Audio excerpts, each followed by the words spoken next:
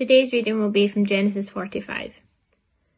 Then Joseph could no longer control himself before all his attendants, and he cried out, "Make everyone leave my presence." So there was no one with Joseph when he made himself known to his brothers. And he wept so loudly that the Egyptians heard him, and Pharaoh's household heard about it. Joseph said to his brothers, "I am Joseph. Is my father still living?" But his brothers were not able to answer him, because they were terrified at his presence. Then Joseph said to his brothers, "Come close to me." And when they had done so, he said, "I am your brother Joseph, the one you sold into Egypt. Now do not be distressed and do not be angry with yourselves for selling me here, because it was to save lives that God sent me ahead of you. For 2 years now there has been famine in the land, and for the next 5 years there will be no ploughing and reaping. But God sent me ahead of you to preserve for you a remnant on earth and to save your lives by a great deliverance. So then it was not you who sent me here, but God. He made me father to Pharaoh, lord of his entire household, and ruler of all Egypt. Now hurry back to my father and say to him, 'This is what your son Joseph says. God has made me lord of all Egypt. Come down to me and don't delay. You shall live in the region of Goshen and be near me, you, your children and grandchildren, your flocks and herds, and all you have. I will provide for you there, because 5 years of famine are still to come. Otherwise you and your household and all who belong to you will become destitute. You can see for yourselves, and so can my brother Benjamin, that it really is I who am speaking to you. Tell my father about all the honor accorded me in Egypt and about everything you've seen. And bring my father down here quickly." Then he threw his arms around his brother Benjamin and he wept. And Benjamin embraced him, weeping. And he kissed all of his brothers and wept over them. Afterwards his brothers talked with him. When the news reached Pharaoh's palace that Joseph's brothers had come, Pharaoh and all of his officials were pleased. Pharaoh said to Joseph, "Tell your brothers, do this, load your animals and return to the land of Canaan, and bring your father and your families back to me. I will give you the best of the land of Egypt, and you can enjoy the fat of the land." You are also instructed to tell them, "Do this, take some carts from Egypt for your children and your wives, and get your father and come. Never mind about your belongings, because the best of all Egypt will be yours." So the sons of Israel did this. Joseph gave them the carts, as Pharaoh had commanded, and he also gave them provisions for their journey. To each of them he gave new clothing, but to Benjamin he gave 300 shekels of silver and 5 sets of clothes. And this is what he sent to his father: 10 donkeys loaded with the best things of Egypt, and 10 female donkeys loaded with grain and bread, and other provisions for his journey. Then he sent his brothers away, and as they were leaving, he said to them, "Don't quarrel on the way." So they went up and out of Egypt and came to their father Jacob in the land of Canaan. They told him, "Joseph is still alive. In fact, he is ruler of all Egypt." Jacob was stunned, and he did not believe them. But when they told him everything Joseph had said to them, and when he saw the carts Joseph had sent to carry him back, the spirit of their father Jacob revived, and Israel said, "I'm convinced my son Joseph is still alive, and I will go and see him before I die." Amen. If you've been keeping up with the news over the past week, you may have some cause for concern about the way things are going, not just in our lives here in Scotland or even in the UK or even in our part of the world, but the entire world seems to be coming apart at the seams at the moment. When we look at our own nation, we can see all of the damaging impact of coronavirus.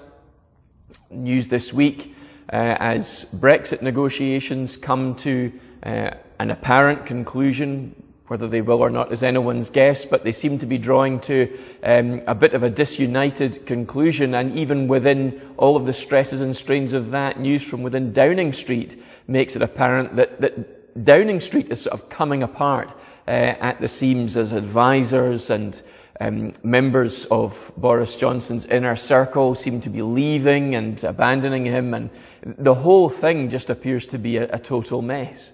And then we look across at Europe and see the unrest that we've seen there with terrorism in France and the killing of French citizens by Islamic extremists.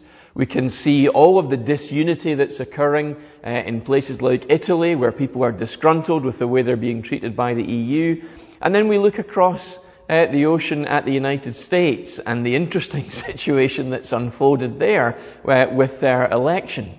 It seems as if no two human beings can get on, and that society seems to be slowly pulling itself apart. What on earth do you do with all of this as a Christian? How do we cope with all of this uncertainty, all of this conflict and fighting? How do we understand all of this in light of the fact that God says He sits over all? He appoints national leaders of His choosing. He governs and rules. He is sovereign. What on earth does any of that mean in light of the seeming chaos that's going on around us? We can think perhaps on a smaller scale of our own lives and wonder how God can be in control with all of the stresses and strains that we experience as individuals.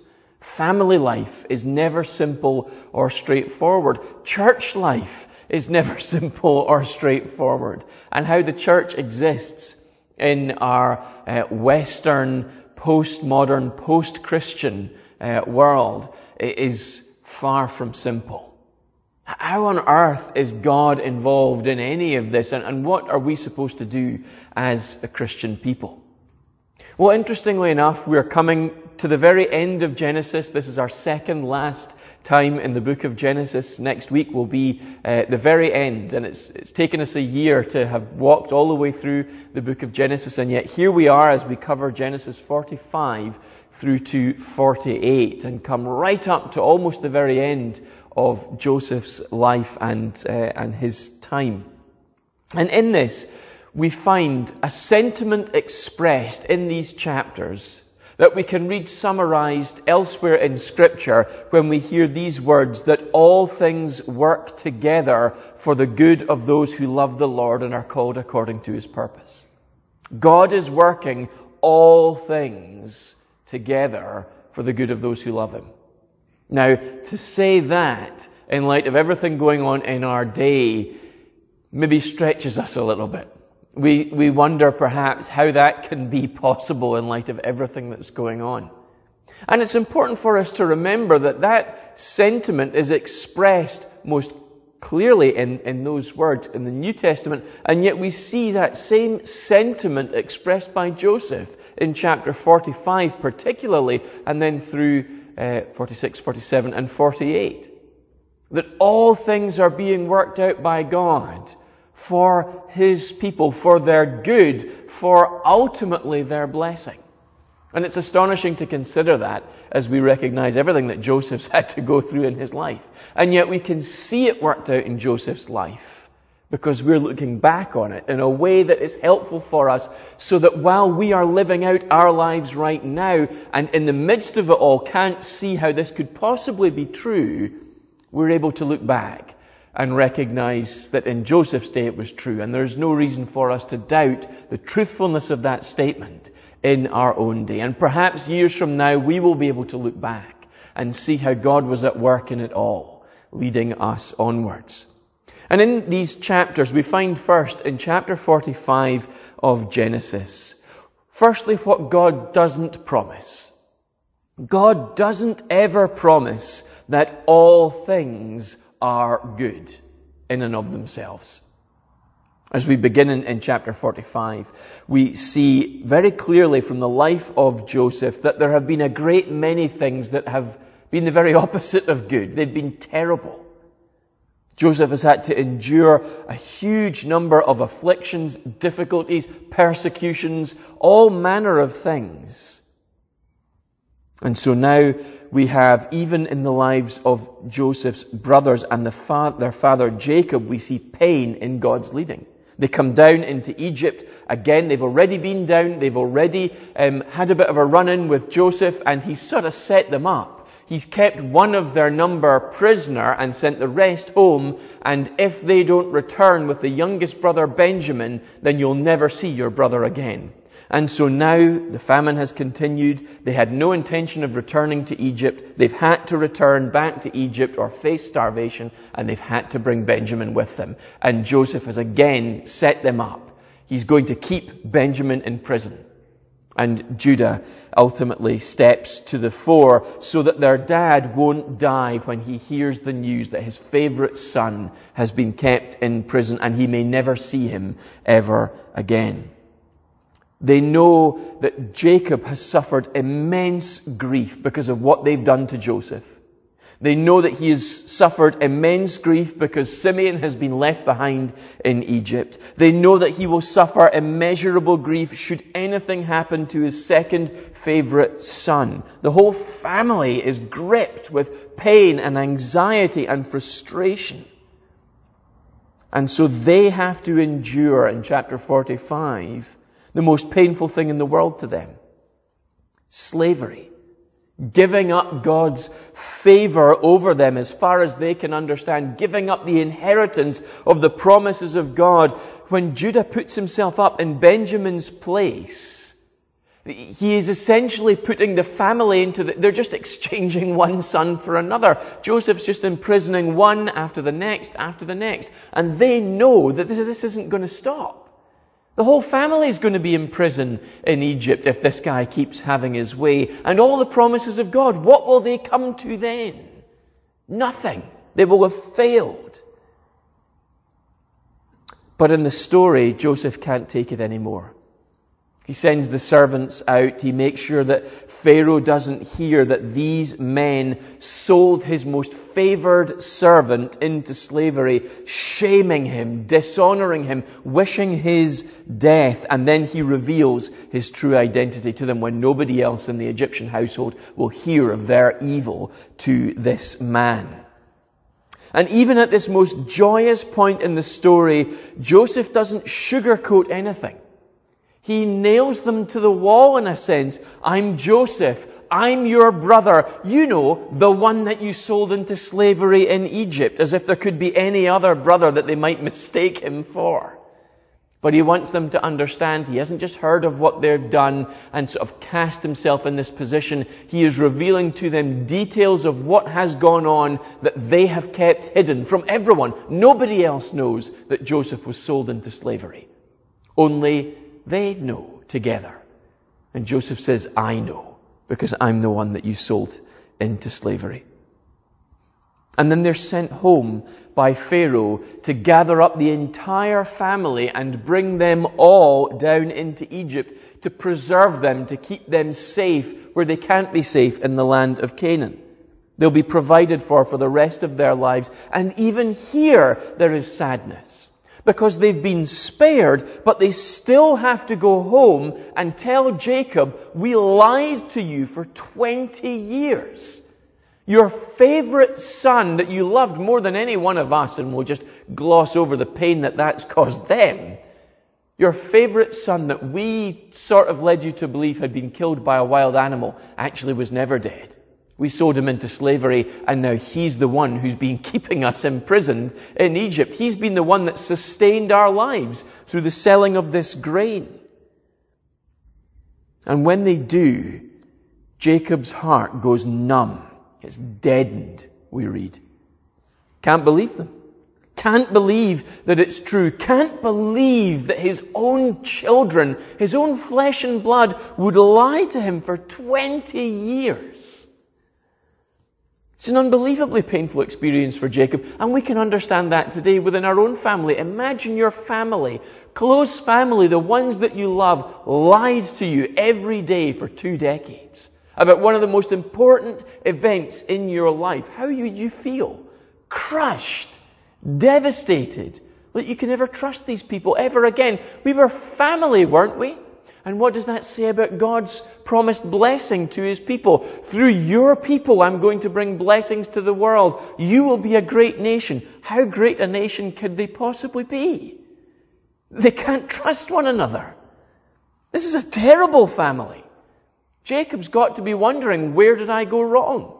How can I have got it so badly wrong to have produced such dreadful sons as these? You can't see any positive. Because like us, they are living in their present. They can only see the days in which they're living. They don't have the foresight to look, decades or hundreds of years into the future and see what God will do with their ancestors. None of them can see beyond their days like we can't. And I don't think any of them enjoyed the 20 years of lying, of imprisonment, of loss. But you don't get the feeling either that any of them had any problem with the reality that Joseph outlines in the middle of the chapter. God has been at work in the whole sorry mess for good, even while they were at work for evil. The two truths are held together, and Joseph will revisit this right at the very end of the book of Genesis. What you intended for evil, God intended for good. Good things have come through very difficult, hard, painful circumstances. One of the pictures that Scripture uses again and again because of its earthiness, its ability for us to get hold of, is that image of childbirth. That a terribly difficult, painful, arduous experience is gone through on the part of the mother as she literally labors hard to bring the child into the world. And all of that pain and all of that distress and hard labor is then contrasted with the elation, with the joy of the birth of the child. The son, the daughter has come, and all of the joy of that moment when they are born, they are here, and all of their beauty is exposed to the world, draws all of that pain into sharp contrast. And not to do it down in any way, but it is made worth it for the thing that you now have in this beautiful child that's before you today. That the pain begins to recede into memory, never to be forgotten, but to be contrasted with the joy of now a lifetime spent with this baby. And so it is here. A process, a painful one, has been gone through, and yet there is joy now as we look back and see it was worth it all. And so we hold these two truths together. That evil is at work in the world, in the hearts of men, through Satan, the one who would lead us into evil, away from righteousness. And yet God is at work in those same events. He ordains them, He decrees them, and yet does so in such a way to bring about His own holy purposes so that some better end may come. What you intended for evil, God intended for good. Not God sort of hoped He could bring around for good or work things out in such a way that He could make something good out of something bad. God intended it from the beginning. And He did so for good. We might not understand how that's possible. We're not going to understand how that's possible. And yet, at the same time, if God is sovereign and all-knowing, He must be in control of all things. And this isn't something we should shy away from. It's something that we ought to embrace, because it means that when we pray for someone who is suffering and beyond mere human help, we know that God not only understands their situation, but has the power to change it, because He truly is in total control. If He wasn't in control of their suffering when it began, if He couldn't have stopped it from happening in the first place, then how on earth can He rescue us from it, change our circumstances in the midst of it all? How can God save sinners if He is not in sovereign control? There is none that seek after God. Paul says, not one. We are all living in complete darkness and blindness. We reject God. We are dead in our trespasses and sins, Paul says.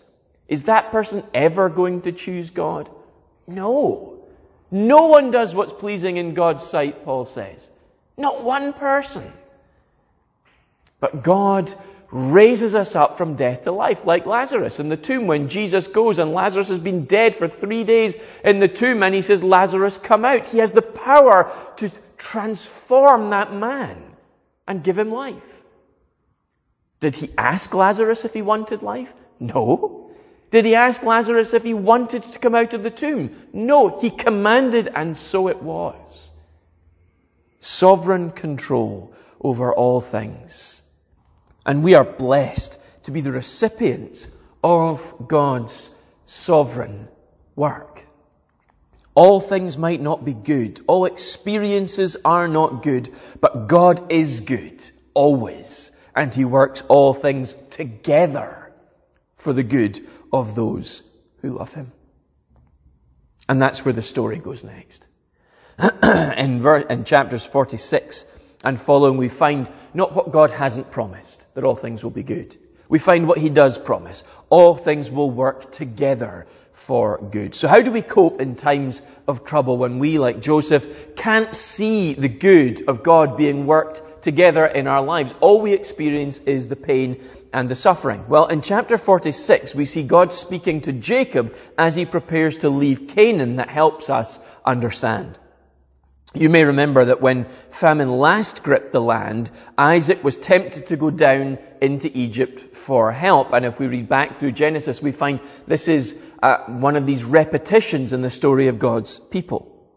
But at Gerar, God told him, no, don't go that way. And in the end, Isaac went and settled in Beersheba. Now, this time at Beersheba, Jacob seeks God's counsel, and God tells him, do not be afraid to go down into Egypt, and then gives him 6 assurances in the opening 4 verses of the chapter. We see a parallel here. Isaac settles in Beersheba and is not to go into Egypt. Jacob at Beersheba now seeks God's counsel, and he tells him now that he is to go down into Egypt. And in these 6 assurances in the opening 4 verses, we find that we are able to draw comfort for ourselves as Jacob is comforted and reassured. And it makes sense of God's leading us through difficult times that will nonetheless lead to our good. So, we find firstly that he assures Jacob that I am your God. Whatever Jacob experiences, he is Jacob's God. It doesn't matter where he goes or what happens to him. Yahweh will be Jacob's God, and that cannot be taken away by anyone. This is a personal relationship. It's not subject to review or to be revoked by anybody else. Jacob and God are united together in a relationship that can only be broken apart by the participants, and Jacob isn't powerful enough to flee from God anywhere. God will persist in pursuing him. And so it is with each one of us, that when we come to know Christ as our Lord and Savior, God says in that moment, I will be your God, regardless of your experience. We get something of the flavor for that all the way through the Old Testament and into the New, where people try and flee from the presence of God. We can think of characters that we've already encountered in Genesis. We can think of Jonah as he tries to flee God's presence because he doesn't want to go to Nineveh and tell the people to repent. And yet, even in the very depths of the ocean, he knows that God is there. He can't flee. Job confesses that if I were to go down to the very foundations of the earth, if I was to be completely covered by the ocean and drown in its depths, I can't flee from you. If I go to the heights of the heavens, you're already there.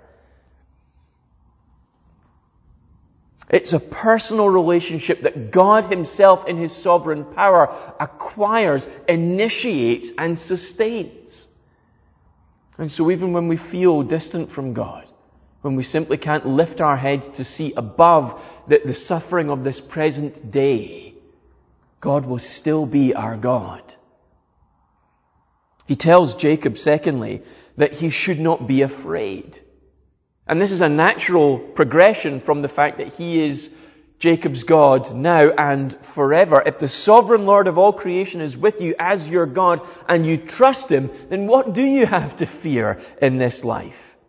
You know that things might be terrible. You know that you might even die. But even in death, you're not going to be overwhelmed or lost by God because you are secure in his hands. And this makes, again, much more sense in light of what God has accomplished in Christ, the ultimate grandson of Jacob.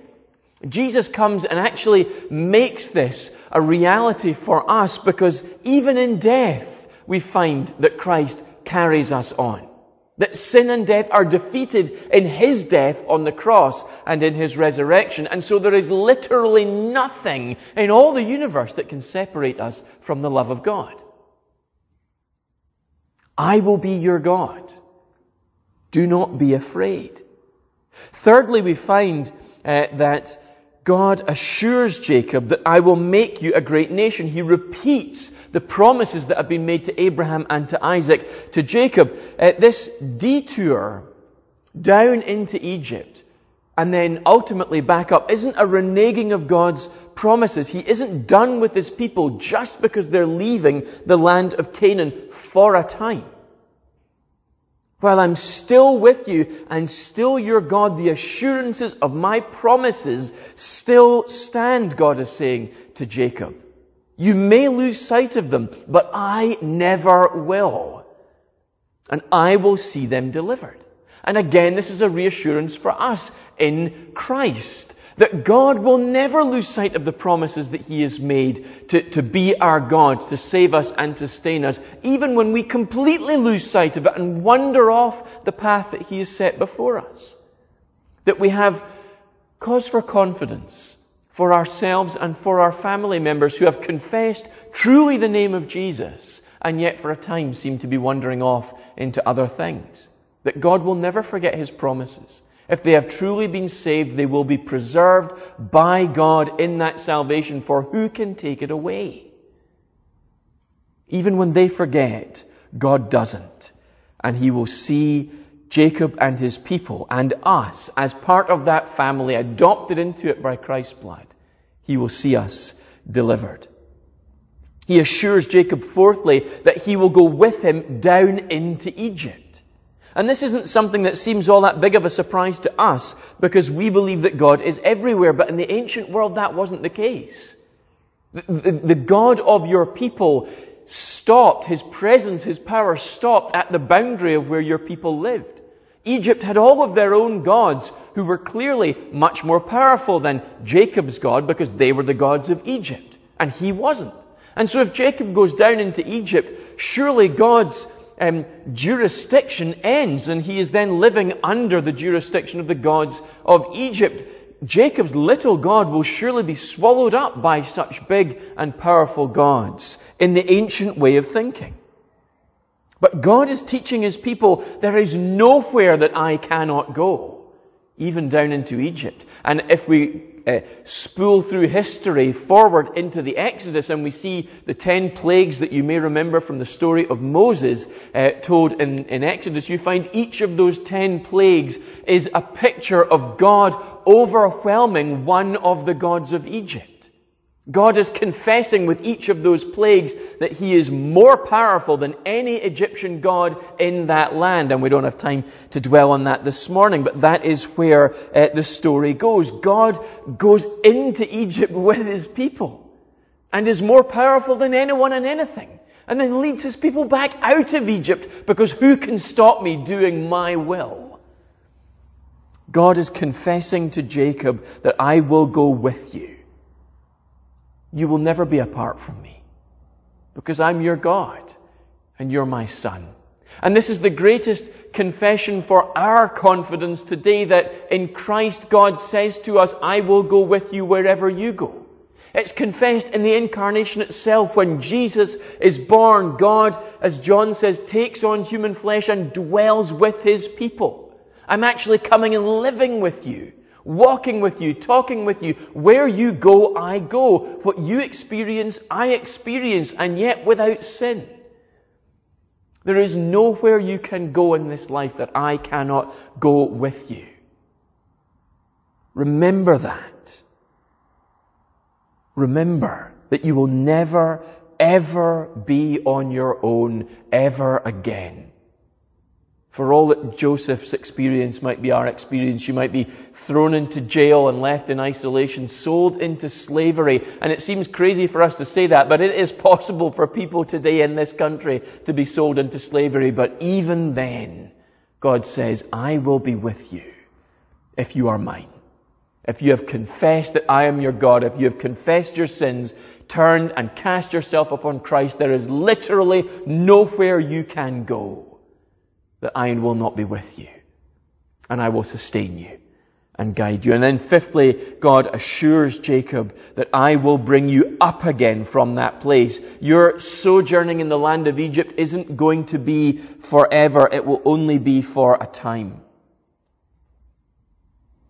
It's easy for us, again, to say, well, of course, but Jacob had no idea what the future was going to hold. Egypt was a vast, wealthy, powerful nation, and it's entirely possible that God's people would just have been swallowed up and forgotten. And yet we find that God is going to lead his people up out of that place.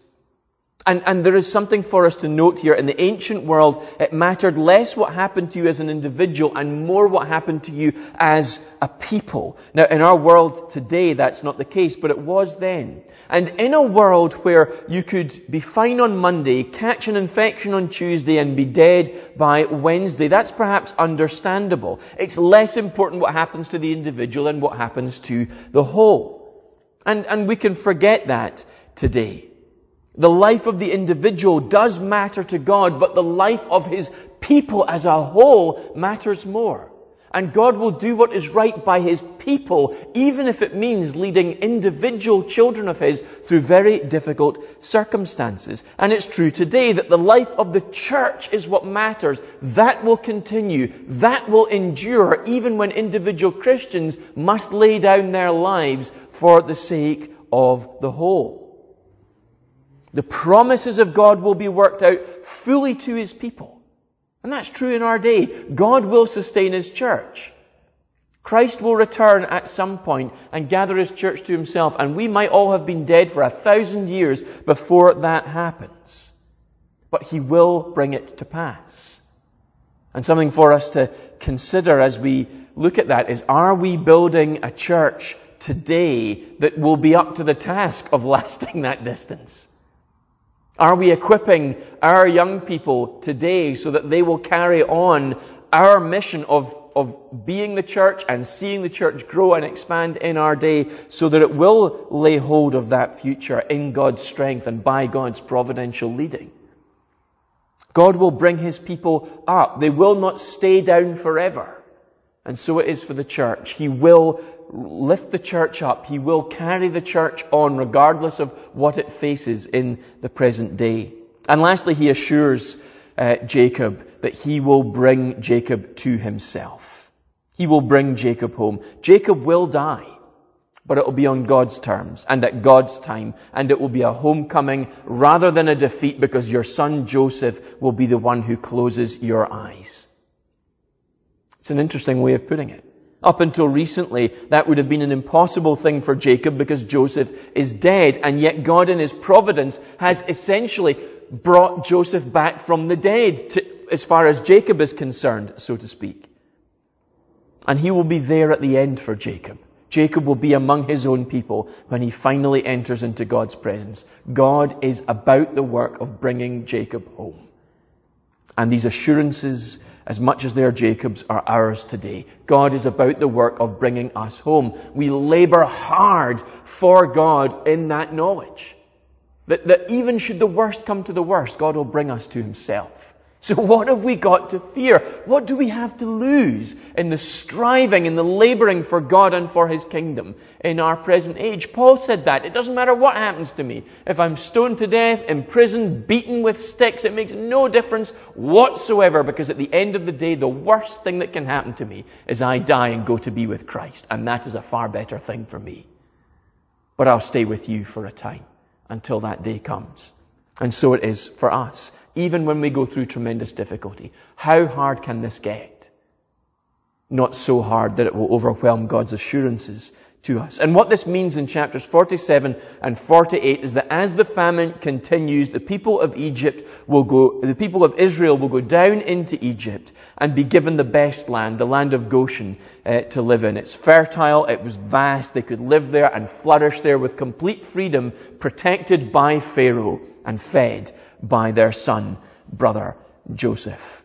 Joseph brings Egypt under Pharaoh's complete control in these chapters. So the boy who was sold into slavery in Egypt now essentially brings the whole of Egypt into slavery under Pharaoh, because he's the one in control of the food. So you have to give me everything I ask for in order to have this food. And what Joseph asks for is everything. He acquires all the land of Egypt in payment for the food that will sustain the people, and places it all under Pharaoh's control. And all of this is by God's work in his life. As we go ahead with God's blessing in Christ, we find that God blesses us beyond any expectation we might have. And the same is true here. Israel is blessed beyond imagining. They are given the most fertile, bountiful land in the ancient world at that time. Protected by one of the most powerful men in the world at that time. They could never have dreamt of that. This is not mere survival. This is flourishing beyond their ability to comprehend. And so it is with us in Christ. We cannot imagine the blessings we are given in Jesus. Life and direction and guidance and sustenance and an eternal future with God.